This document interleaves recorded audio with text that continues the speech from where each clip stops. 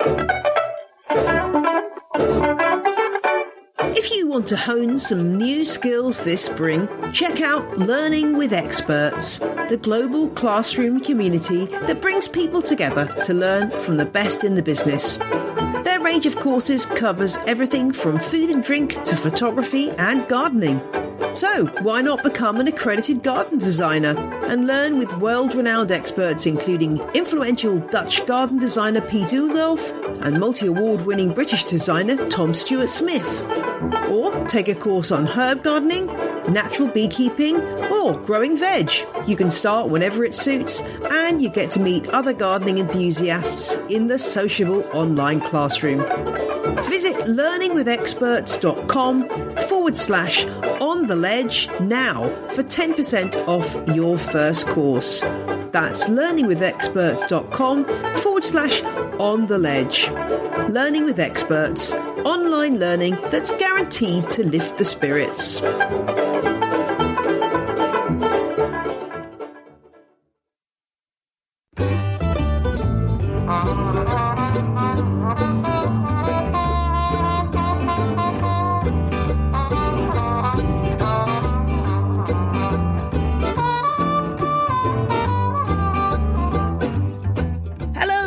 Welcome to On the Ledge podcast, the podcast about houseplants. I'm your host, Jane Perrone. Greetings to you all, whether you're a first-time listener or an OG fan.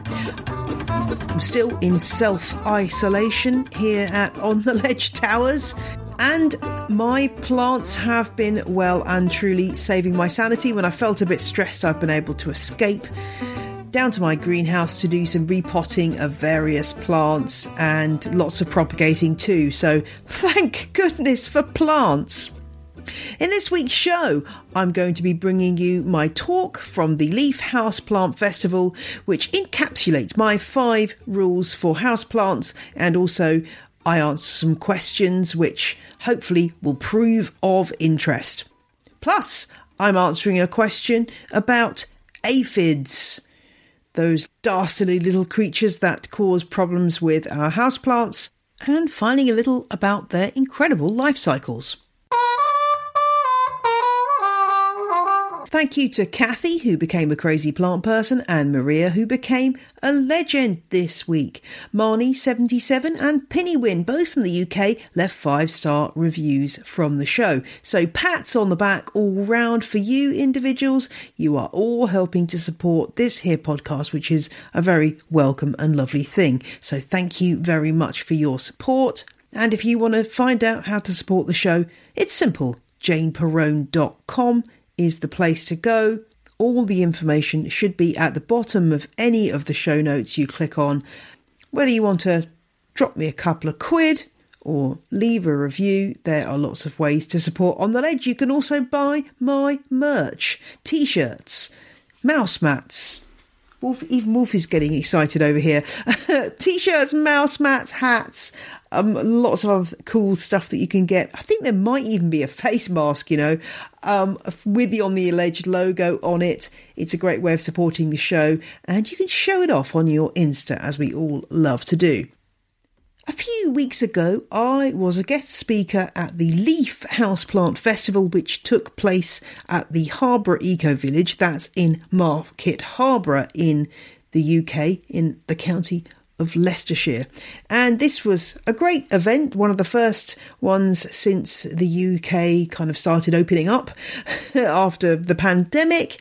And there were lots of great stalls, and the Windowsill Plants shop, which is in the Eco Village, was also open for business. And there was Soil Ninja was there, which is an interesting UK-based business selling substrates for houseplants. And it was interesting to have a chat to them. And I gave a talk, and that's what you're going to be hearing in this episode.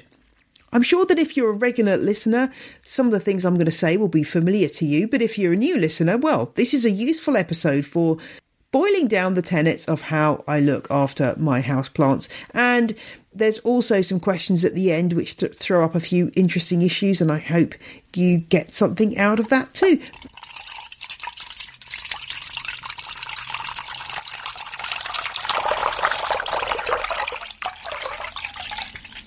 before we get on to the talk, I'm going to tackle the question of the week, which comes from Laurie and concerns aphids on her string of dolphins. Now, aren't there just so many different string plants out there that it gets rather confusing?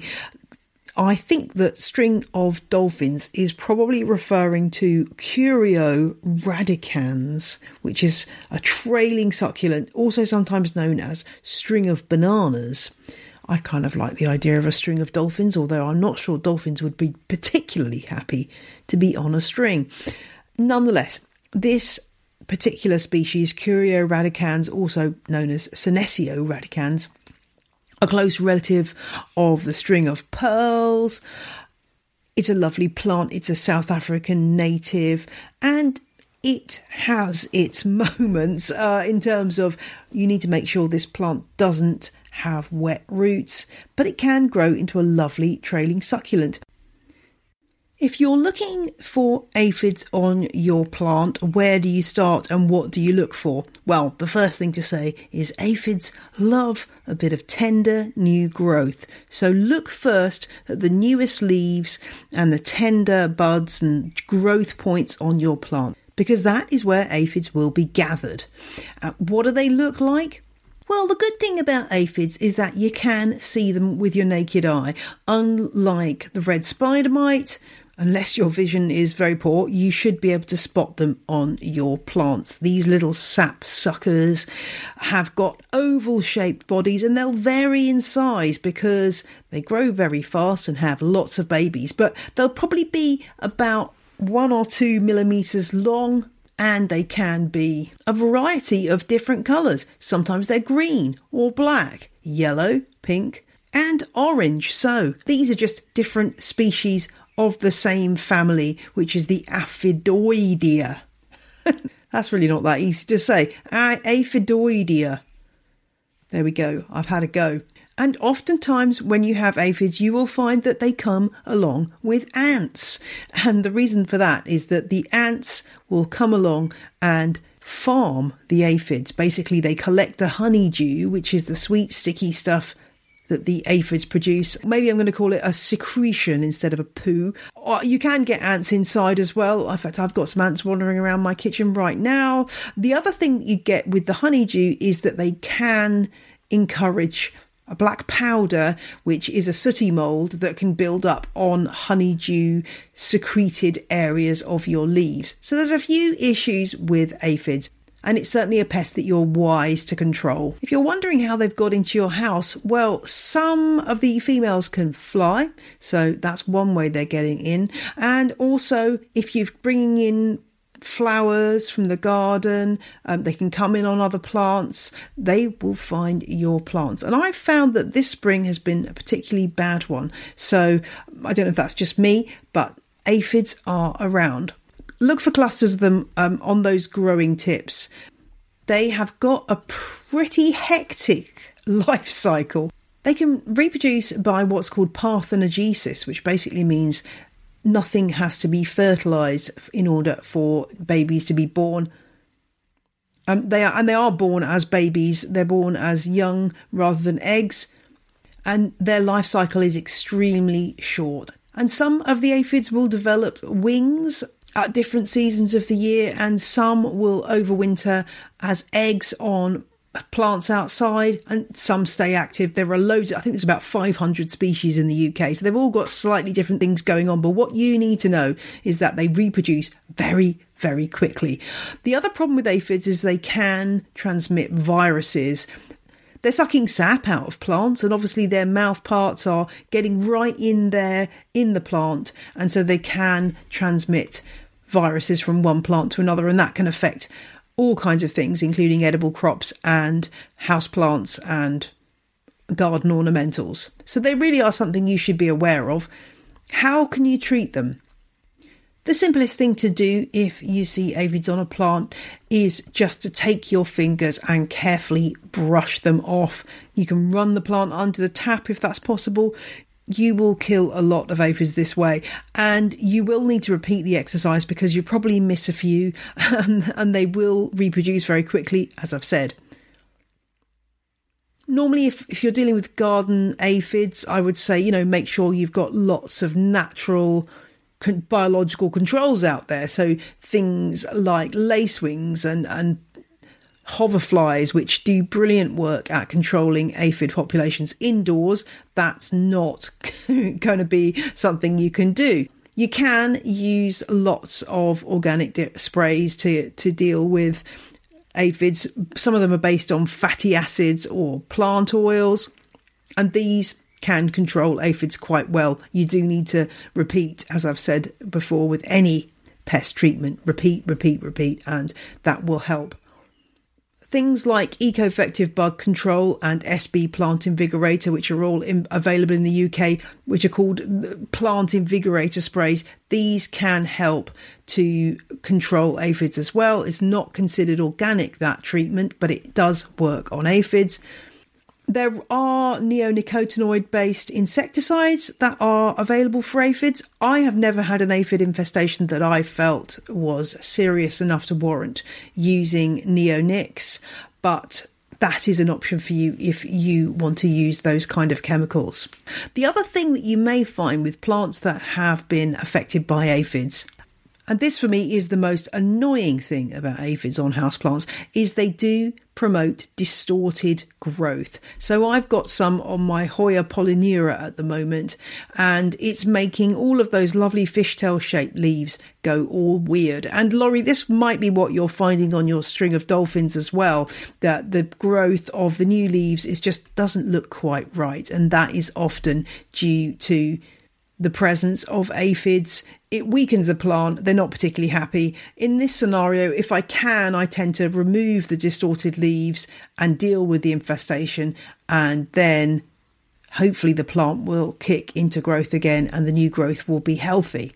The other thing about distortion is that when a leaf is curled over, sometimes that means the aphids can hide inside that leaf, and you might not get them with a spray so easily. So if you have got distorted leaves, do check all sides of them to make sure there aren't any aphids hiding there. When they're sucking the sap, they're also leaving behind a little gift in the form of some toxins that basically affect the development of the leaf, which is rather annoying, I think you'll agree.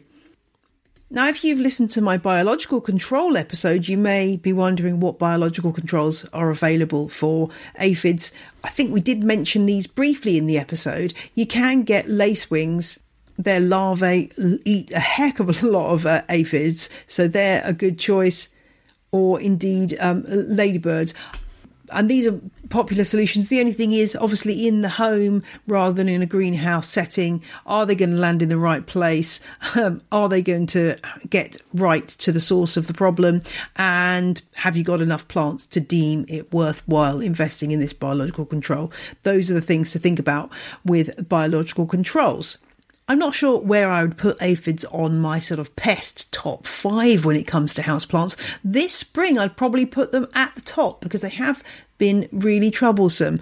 And I think the problem is that because I don't treat them with the seriousness that I treat, say, seeing some thrips or some mealybug, is they tend to then be allowed to proliferate, and then I get distorted growth, and the rest is rather annoying. So do keep an eye out for aphids. Laurie, I would suggest that you spray them off to start with and just look at that new growth all the time for any signs of a presence of aphids, and deal with them as quickly as you can. And that way you can get them under control quite easily. And if they do decide to start producing winged individuals, then that makes life a lot easier for them to spread to other plants. So nip aphids in the bud is my message on this front. I hope that's helped, Laurie. And if you've got a question for On The Ledge, then let me know. ontheledgepodcast@gmail.com. Send me pictures, information, everything you can think of. Your inside leg measurement. No, don't bother with that. Just the details of your plants would be great. And now it's time to get on with my talk from the Leaf Houseplant Festival. Do check out the show notes as you listen for the pictures that I mention in this chat.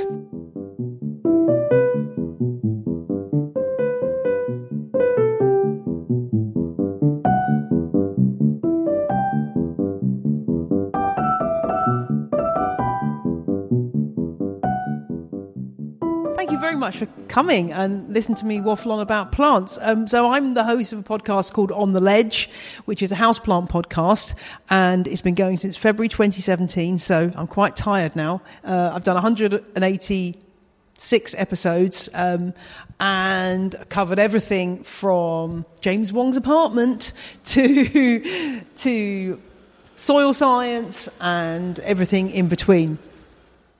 And what I'm going to try to do in this talk is just give you a bit of a potted summary, if you'll excuse the pun, of my philosophy of looking after your plants. And then I'm going to leave lots of time for questions. As I've just said, I do have on this table some lovely plants, but also some little tiny baby plants that I've brought with me. I'm just going to tell you what they are before we start. So if you ask a question, you can come and take a plant, and you can come and take some On the Ledge stickers if you want to. The plants I've got here are, I've got a baby, very small Pachyphytum oviferum, which is a lovely jelly bean succulent. I've got two Saxifraga stolonifera, the strawberry saxifrage, which is one of my absolute favourite plants. I've got two very baby... one very baby Hoya serpens plant, which is a lovely leaved foliage plant. And I've got a Begonia solimutata, which is another lovely foliage plant. And I've got an agave as well. So there's lots of choice there. At the end, if you ask a question, please feel free to come and take a plant. I will be eternally grateful, and so will my husband. Right, so that's who I am, and I hope that things will come to your mind as you listen to me talk. But let's go with the slides. I don't have loads of slides because I don't really favour slides, but please feel free to ask questions afterwards. Okay, so I've got 5 rules for houseplant care here, and I think one of the things that frustrates us all, and I'm sure it's not the case at any of the plants sold at this festival, but one of the problems is you go to a garden centre, or you see a cheeky plant in the supermarket that is an impulse buy, and you look at the label and it says foliage plant, and that's really annoying because that doesn't help you at all, because, this is a foliage plant, the lovely orange chlorophytum, and this is a foliage plant, the lovely Sansevieria, and this is a foliage plant, the Monstera, and yet care is quite different for them all. So just because it's foliage doesn't mean the care is going to be the same. And oftentimes also, and this is one of the things that I rant on about occasionally, sometimes the labels have a name, but the name is wrong, and that's also really annoying. So one of the things you can do is obviously put your picture of your plant on Google Lens or ask in a Facebook group and find a name. But there are also lots of things you can do before you even get to the stage of identifying that plant to just look at it and figure out a little bit about how to care for it. And what are we looking at in terms of figuring out the signs the plant is giving us that tell us where it might have come from and how it lives? So the picture we've got here on the left-hand side of the screen is cacti and succulents. Now, this is really quite a broad group of plants, but the one thing we can say about all of them is that they've got succulent leaves. So fleshy succulent leaves. And the reason why they're fleshy is because inside each of those leaves there's a special kind of tissue called parenchyma, a bit of a technical word, but it's a useful word because that basically means it's storing loads of moisture, of water and nutrients being stored in those leaves. So we know that succulent plants are adapted to cope with periods where there might not be a load of moisture at the root level. They're adapted to periods of drought. So that's telling us a little bit about how we might be looking after them. We also can tell from looking at those cacti and succulents that a lot of them have got either furry surfaces or flowery surfaces or grey surfaces, all of which reflect the sun really nicely. So they're used to high light conditions. Now, I mean, if we get deeper into the world of succulents, you realise that not all succulents require exactly the same amount of highlight, but generally speaking, your sunniest windowsill is going to be the place to put those cacti and succulents because they're used to a really high light environment. And even the sunniest windowsill in your house will be nothing if you got a light meter and you measured that sunniest windowsill against outside on a sunny patio. Light levels inside are always going to be less because you've got so many things in the way, i.e. your walls and the window and the curtains. So you need lots of light for those succulents. On the other end of the slide, we've got the maidenhair fern, and it's kind of the opposite end of the scale in that you've got this incredibly tracing paper thin leaf.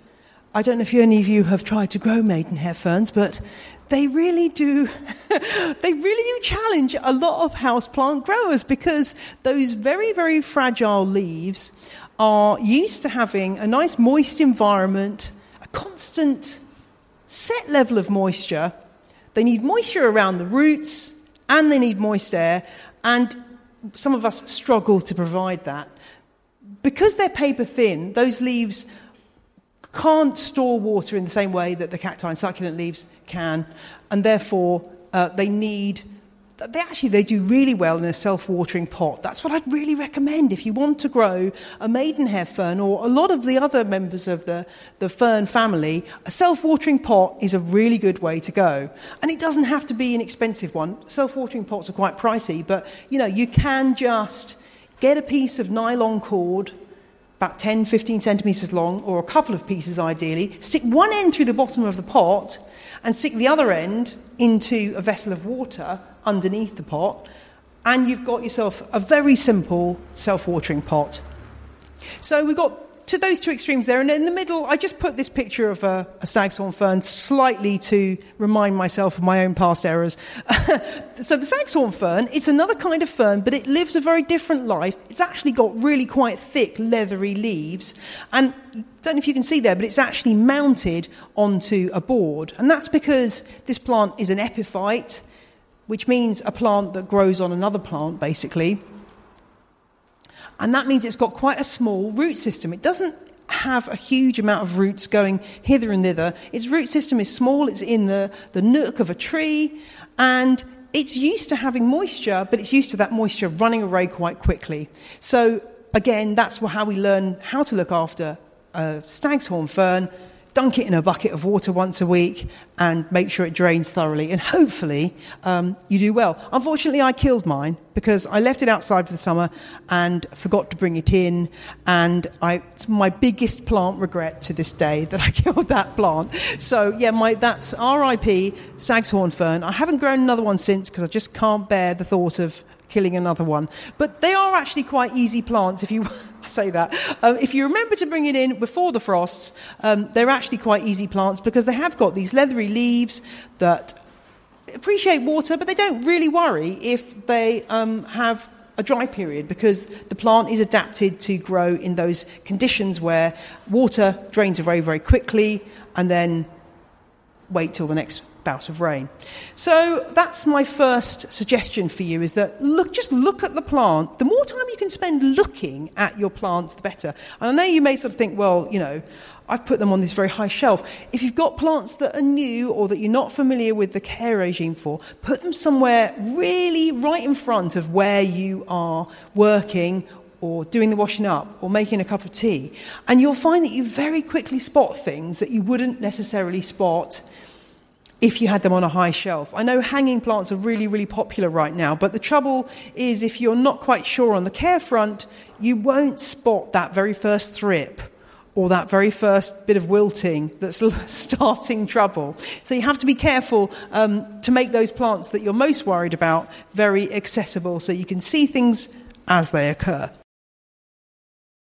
We worry a lot about the leaves. I get a lot of questions about, the leaves are looking a bit sad, I'm worried about. And the first thing I say is, have you looked at the roots?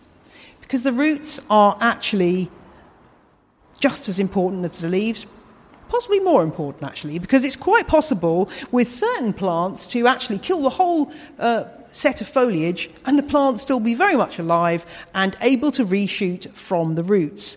I don't know if you've ever grown one of these guys, the Marantas, and had trouble with spider mites, but this plant, I had one of these recently, except it was typically the rarer white form of this, white-ribbed form, and it got spider mites, and it was only small, and all the foliage died off, and I was just so angry. I was so angry that I'd nearly killed this plant, but I thought, no, I think that this has got potential to resprout. You know, it's growing out of...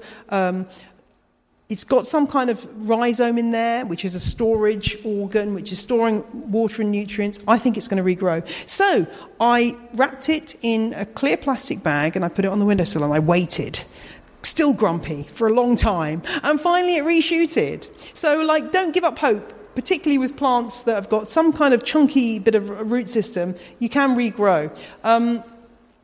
So roots are really, really important. And the picture here shows a couple of different types of root ball, a couple of different species and their root ball. So on the left, we've got an aloe vera, which was one I repotted a while back.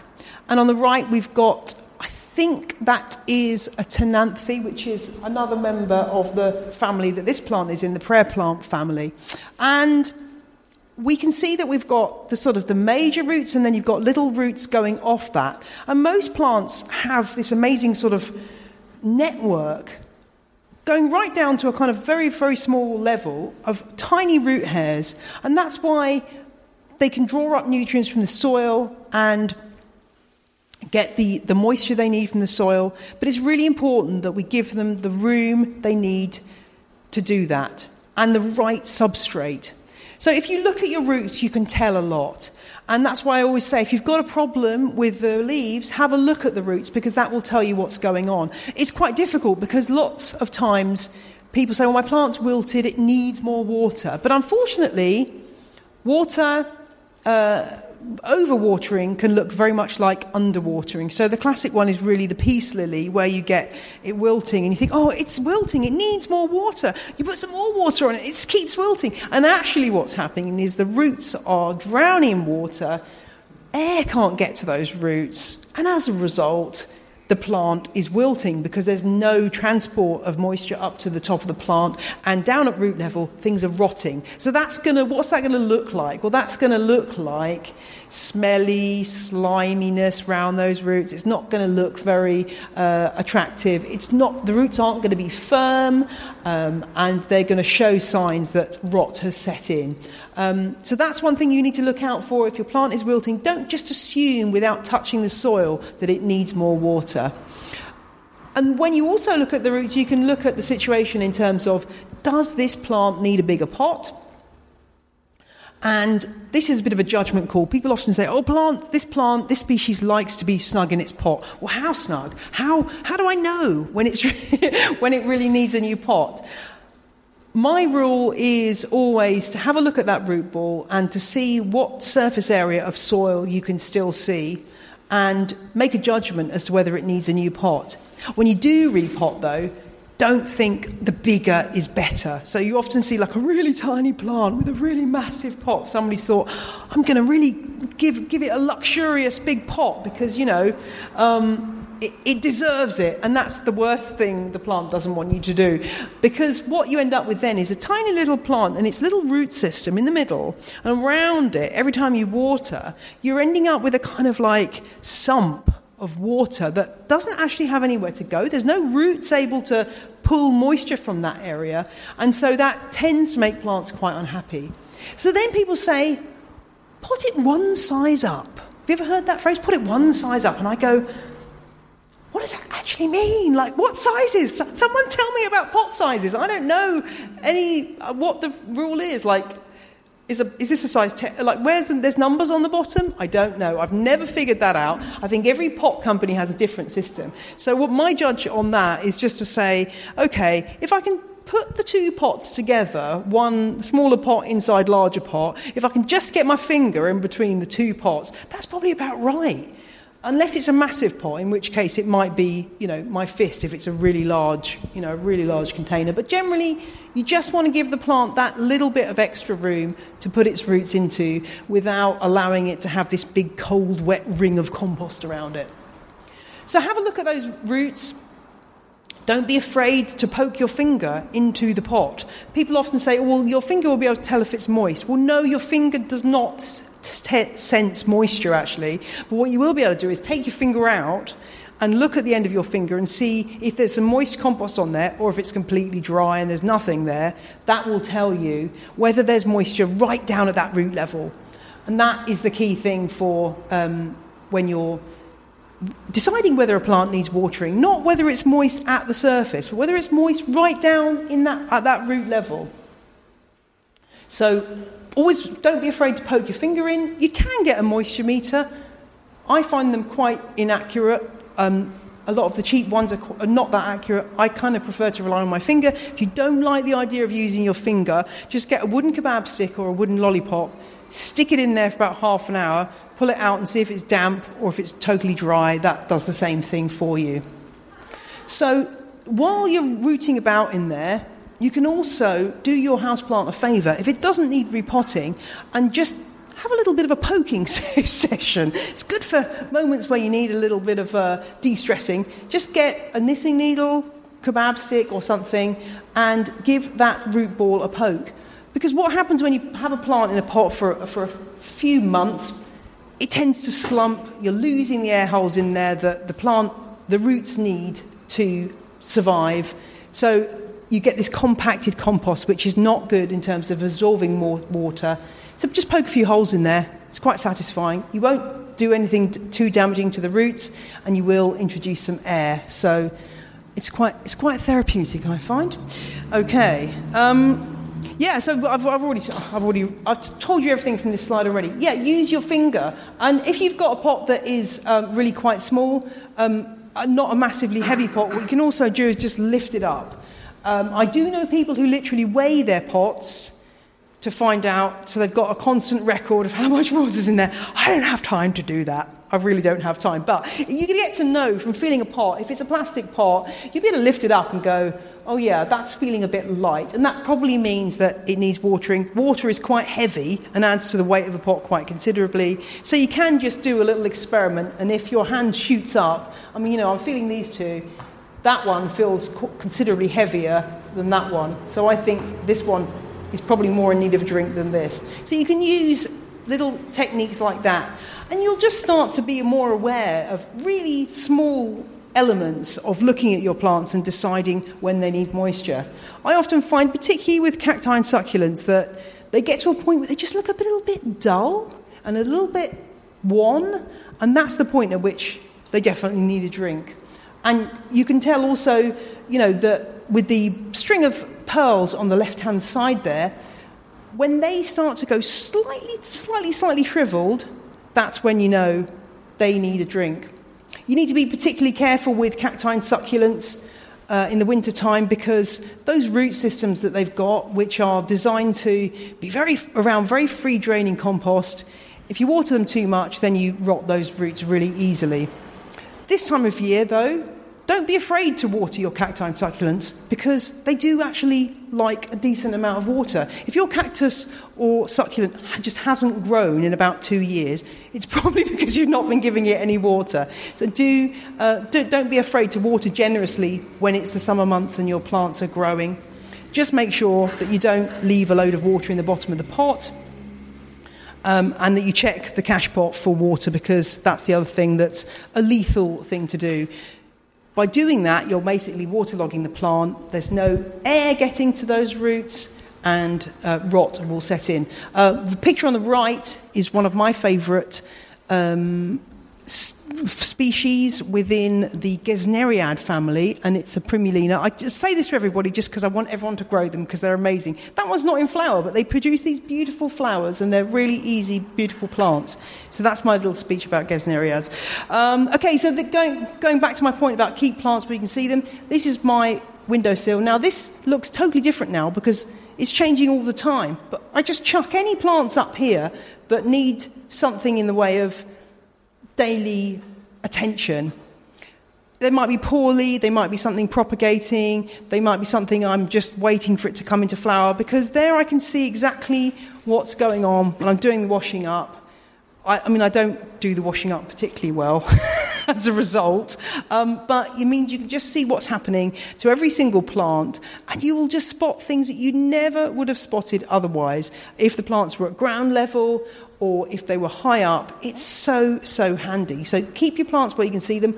On the right-hand side there, I'll just mention this in case anyone hasn't come across it before. I've got 4 clear plastic pots. If you've ever struggled with propagating things, or you want to do a bit of propagation experimentation, lots of things do really well just chucked in a plastic humus pot with a tiny dribble of water at the bottom. You'd be amazed the things I've grown in there. I started off doing this with peperomias, which was the plant that was recommended to me when I went to visit a peperomia collector, but actually it works with loads of things, including unexpected things like some cacti and succulents will grow really well, grow roots really quickly and well in those pots. Also good for ferns and begonias. If you struggle to remember to keep your propagation unit looking good, then that's a really good solution. So check that out if you fancy. If you've got a few empty humus pots, you can start your own propagation station.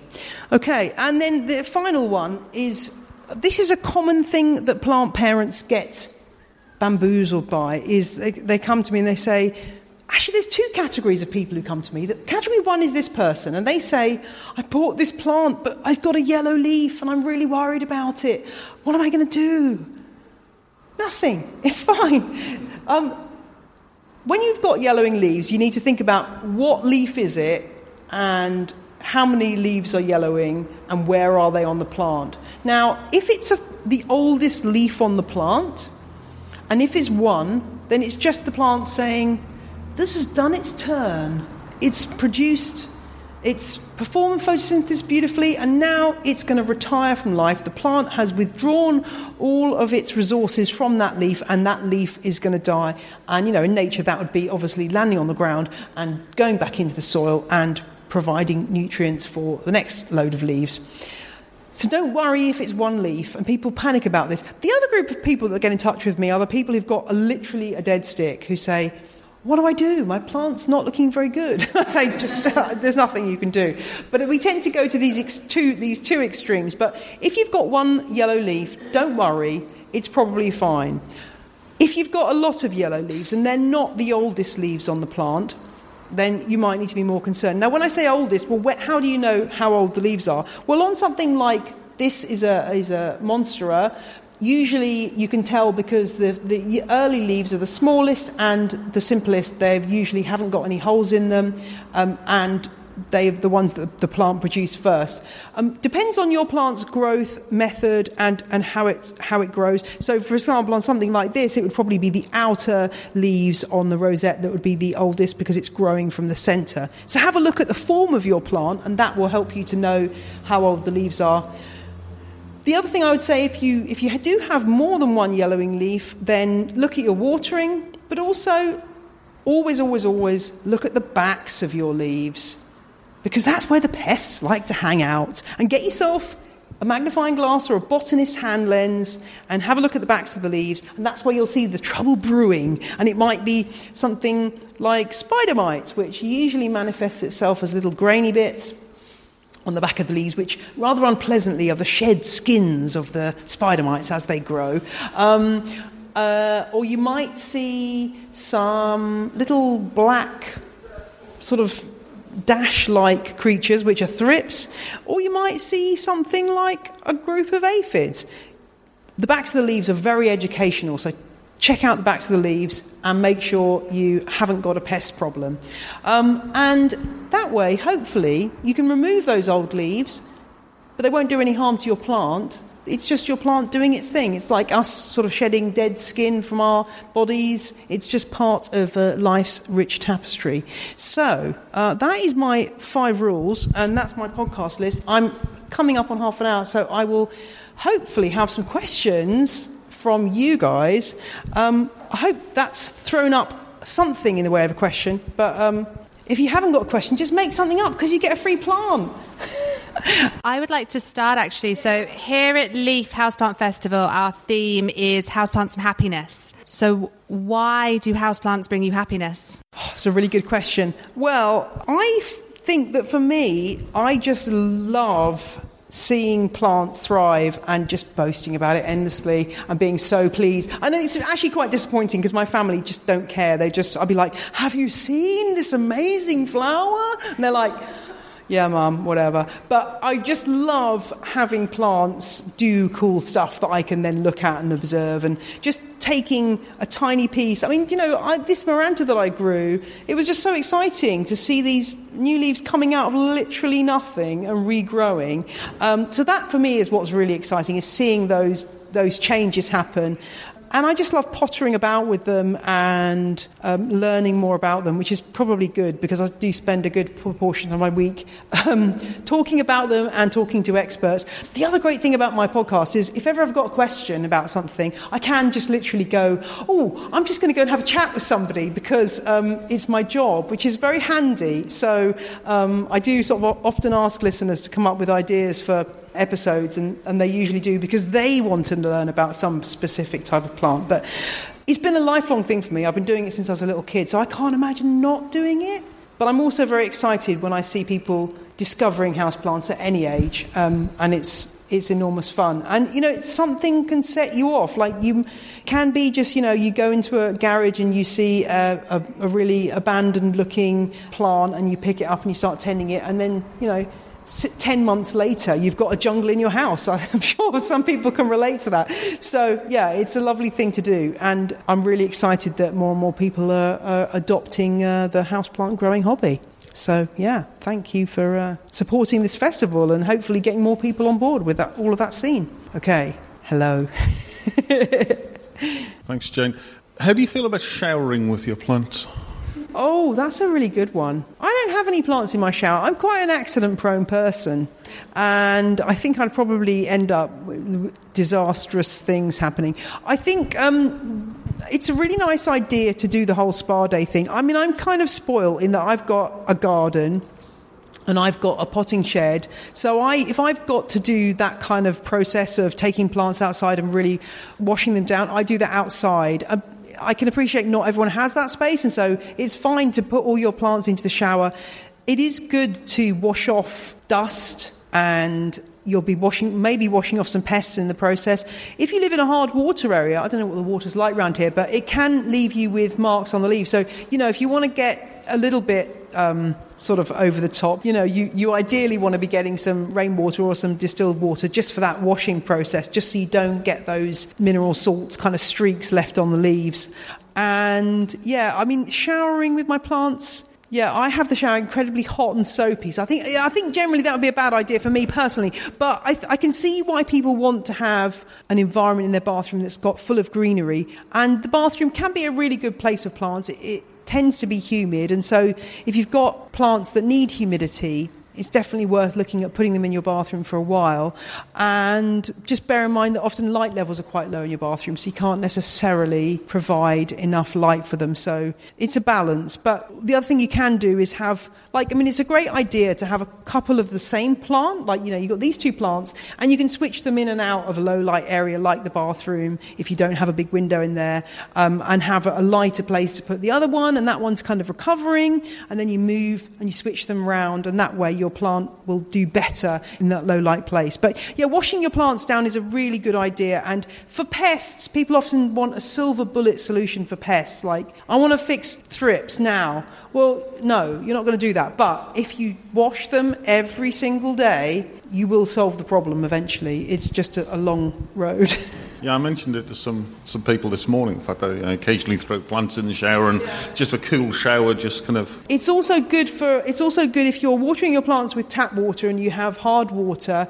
It's a really good idea to wash that substrate through every now and again, because you get a build-up of mineral salts in the soil, which can be problematic for some plants. So just washing the soil through will sort of hopefully solve that problem. And if you want to avoid that altogether, if you can can collect rainwater to use on your houseplants. That's kind of the Dom Perignon of the houseplant world in terms of watering, if you happen to have access to a water butt or whatever. So, that's what I use, because I've got lots of water butts. But I appreciate not everyone has that option. But, I've got a vision now of you in your shower with all these plants around you. Not in there with them, yeah. No, I think it's a great idea. And, there's nothing more depressing than a dusty houseplant. I just think if you see someone go into someone's house, and I say this, I probably going to go home and realise that I've got lots of dusty houseplants. But I did actually get my one of my Sansevierias out yesterday, and it was covered in spider webs, not spider mite, spider webs. I was like, I'm a bad plant parent, but it didn't care. Particularly good for big specimen cacti, because how else are you going to get the dust out from in between the spines and so on? So a quick scoosh in the shower. Exactly. Yeah, exactly. And, people say, use a paintbrush. I'm like, I ain't got the time for that. I've got time to, be brushing my cacti. Yeah, exactly. Just give them a blast and they'll be absolutely fine. Okay, anyone else got a question for me? Come on. Ask a question. Look, I've got all these beautiful plants here. I want somebody to take one of these. Look, shall I tell you a bit about these plants that you could win? Okay, give me a question and you can come and get a plant afterwards. So we just bought an Oxalis triangularis from the festival. We've not had one before, so we just wondered if you could give us any tips. Yeah, really good plant. What you have to bear in mind with this plant is that it might lose leaves in winter.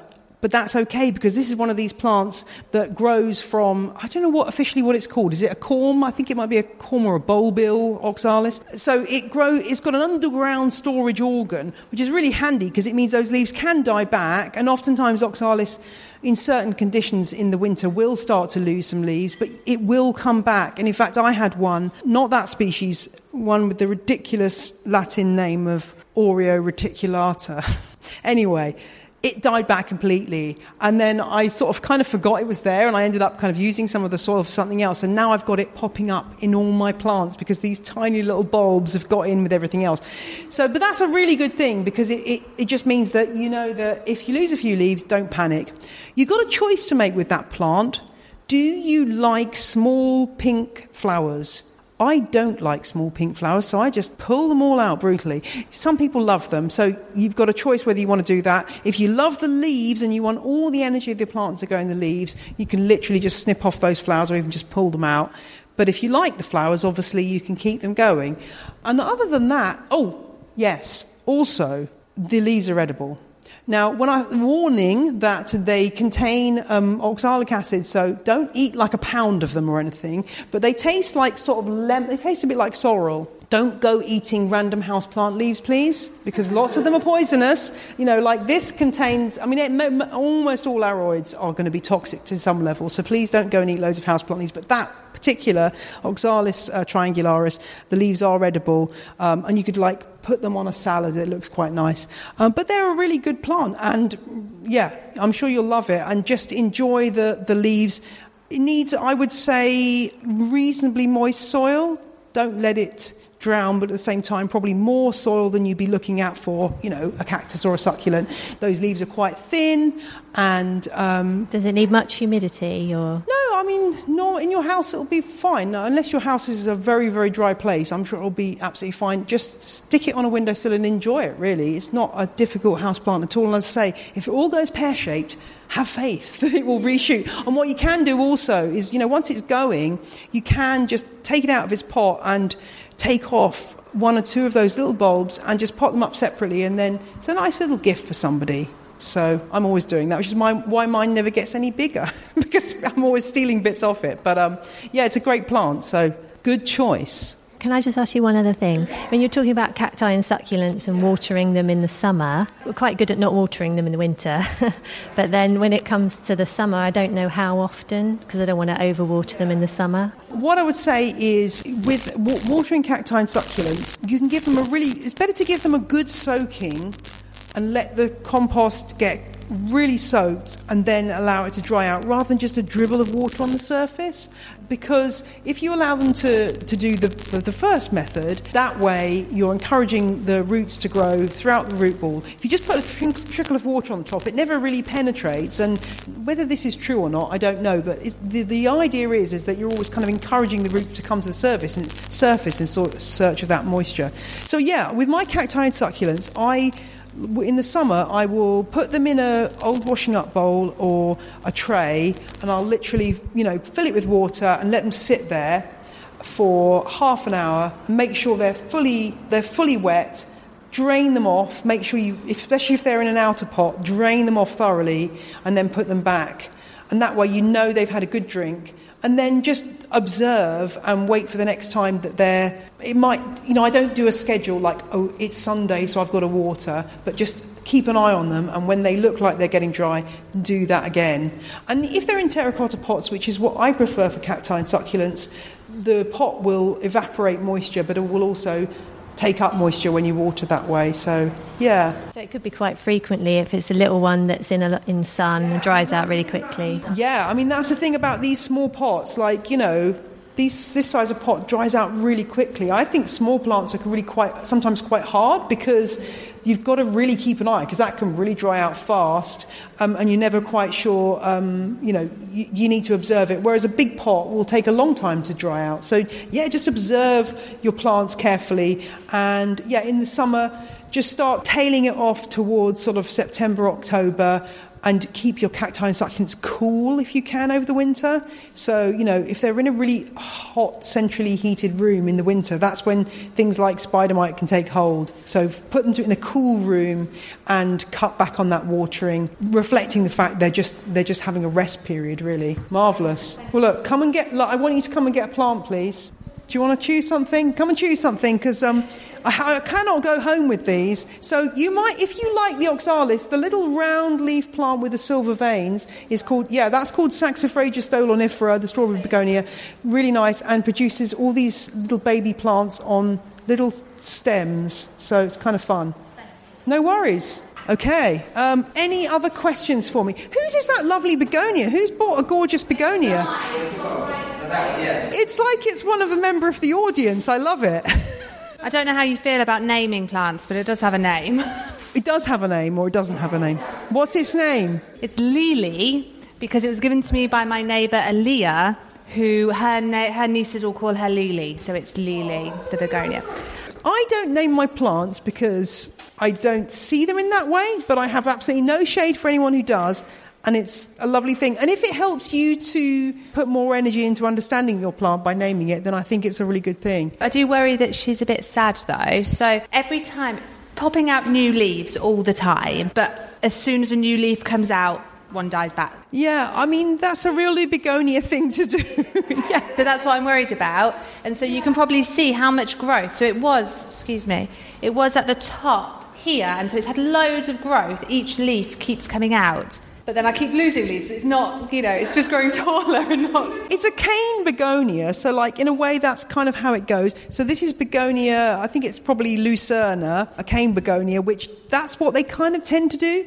They like really constant moisture around the roots, begonias, and that also kind of translates into air humidity as well, but it's more important that you don't let them completely dry out. They just protest if they get an erratic watering regime. So I would maybe suggest putting it into some kind of self-watering pot system, maybe. But also, as it gets bigger, it just gets easier with begonias like that. Like, you see the really big ones, like that will get 6 foot tall. And it just then, as the plant gets bigger, it gets easier. It's less subject to the...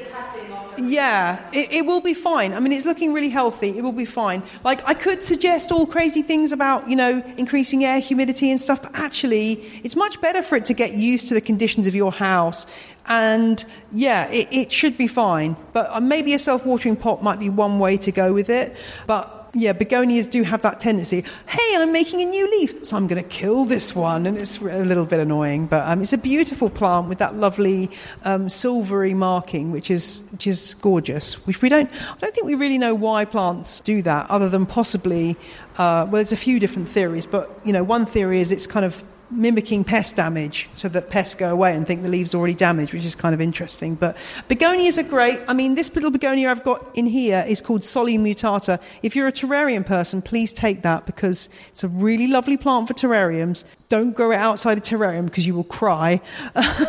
But begonias, there are easier ones and harder ones. That is an easier one, the cane begonias, because they don't tend to have such fragile root systems and they tend to be more able to cope with conditions in the home. But oftentimes those are really lovely heirloom plants that people have for decades and decades and will give away cuttings of. So it's really nice the way it continues on throughout, generations. So yeah, it's a nice thing to have. It's a really nice thing to have. Okay, any more questions? I've got more plants here. Come on, guys. Any more questions? Yes, go on, Jeff. So like you, I've been growing houseplants for a very long time, probably 45 years. And it seems to me that plants have kind of come into fashion, come out of fashion, but also that I think we've probably lost some plants that were grown commonly as houseplants in the 60s or the 70s. Are there any plants that you miss now that you would like to see back in cultivation? That's a really good point. I think Swedish ivy is a one that used to be, everyone had a Swedish ivy when I was a kid, but no, Swedish ivy is not that popular now, despite the fact it's such a good house plant. It's an amazingly good house plant, really, really tolerant and excellent and looks beautiful. And I think probably the old cast iron plant, Aspidistra elatior, which is coming back in now actually, but I mean, there's a lot to be said for these plants. They're not called the cast iron plant for nothing, but they're really, really easy, and a lot of them have amazing stories behind them, and you can get some variegated forms too. So Aspidistra elatior,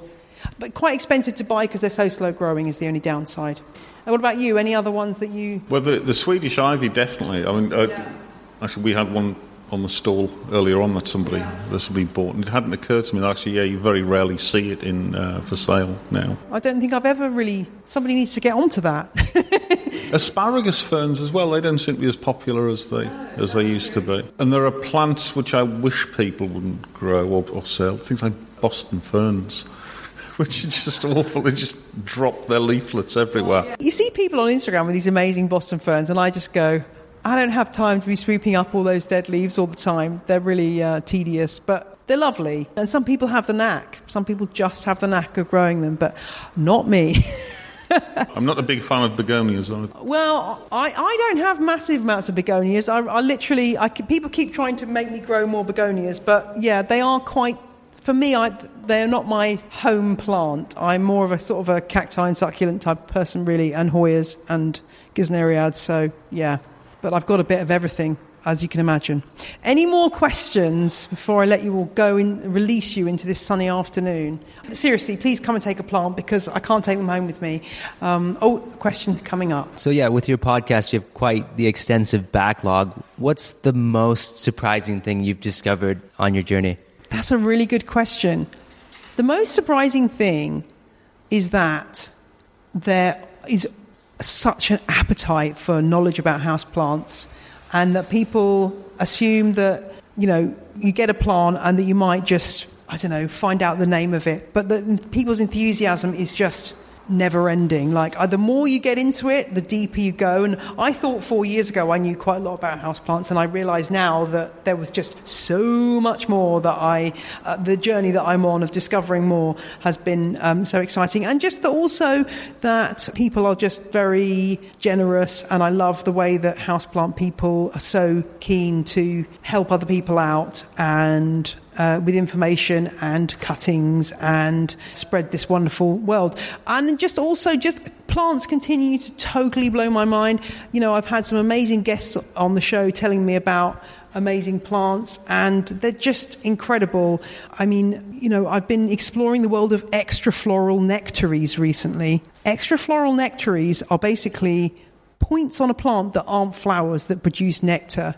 And oftentimes it's to do with a relationship with something like an ant, where the plant kind of develops a symbiotic relationship with an ant, and the ant sort of protects it. And I'm now looking with a glass on a lot of my plants, checking out which ones have got extrafloral nectaries. I mean, Jeff's probably you probably know a million things about this, but it's a really, like, there's just these incredible things that plants can do that we don't really understand. I think there's a lot of unanswered questions out there. So I found that really fascinating to just kind of delve into that and find out that we've got a lot more that we need to learn, and hopefully inspire some people to become botanists and answer some of these questions that we don't know the answers to. So yes, that's the exciting thing for me. Well, I'm going to stop now unless anyone's got another burning question. Please come and take a plant so I don't have to take them home.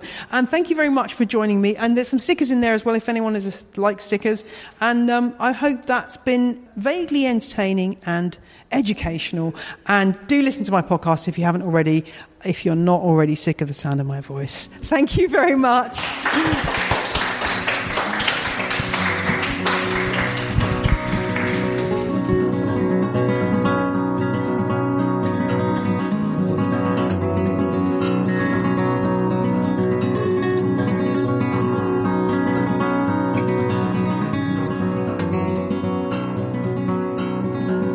That's all for this week's show. I'll be back next Friday. Keep your peckers firmly in the up position. Remember to breathe and set aside just a few minutes a day to enjoy your plants. Bye.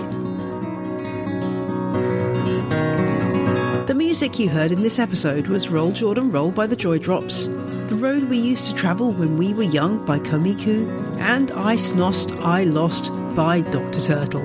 The ad music was Dill Pickles by the Pefdome Banjo Orchestra.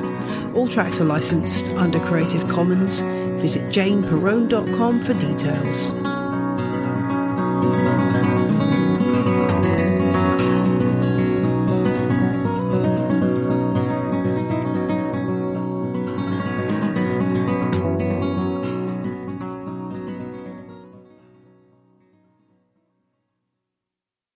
Say goodbye to your credit card rewards. Greedy corporate mega stores, led by Walmart and Target, are pushing for a law in Congress to take away your hard-earned cash back and travel points to line their pockets. The Durbin-Marshall credit card bill would enact harmful credit card routing mandates that would end credit card rewards as we know it. If you love your credit card rewards, tell your lawmakers, hands off my rewards. Tell them to oppose the Durbin-Marshall credit card bill. It's lunchtime at Tim Hortons, and we're serving up a special deal just for you. Our new $5.99 lunch deal includes your choice of any lunch sandwich and a side of crunchy kettle chips. Because what's lunch without a little crunch? And the sandwich choice is all yours, like a ham and Swiss, Chipotle chicken wrap, BLT, and more, made to order just the way you like it. Tim Hortons' new lunch deal. Simple, delicious, and just $5.99. Now that's a good deal. Only at your neighborhood Tim's. U.S. only. Price and participation vary. Terms apply.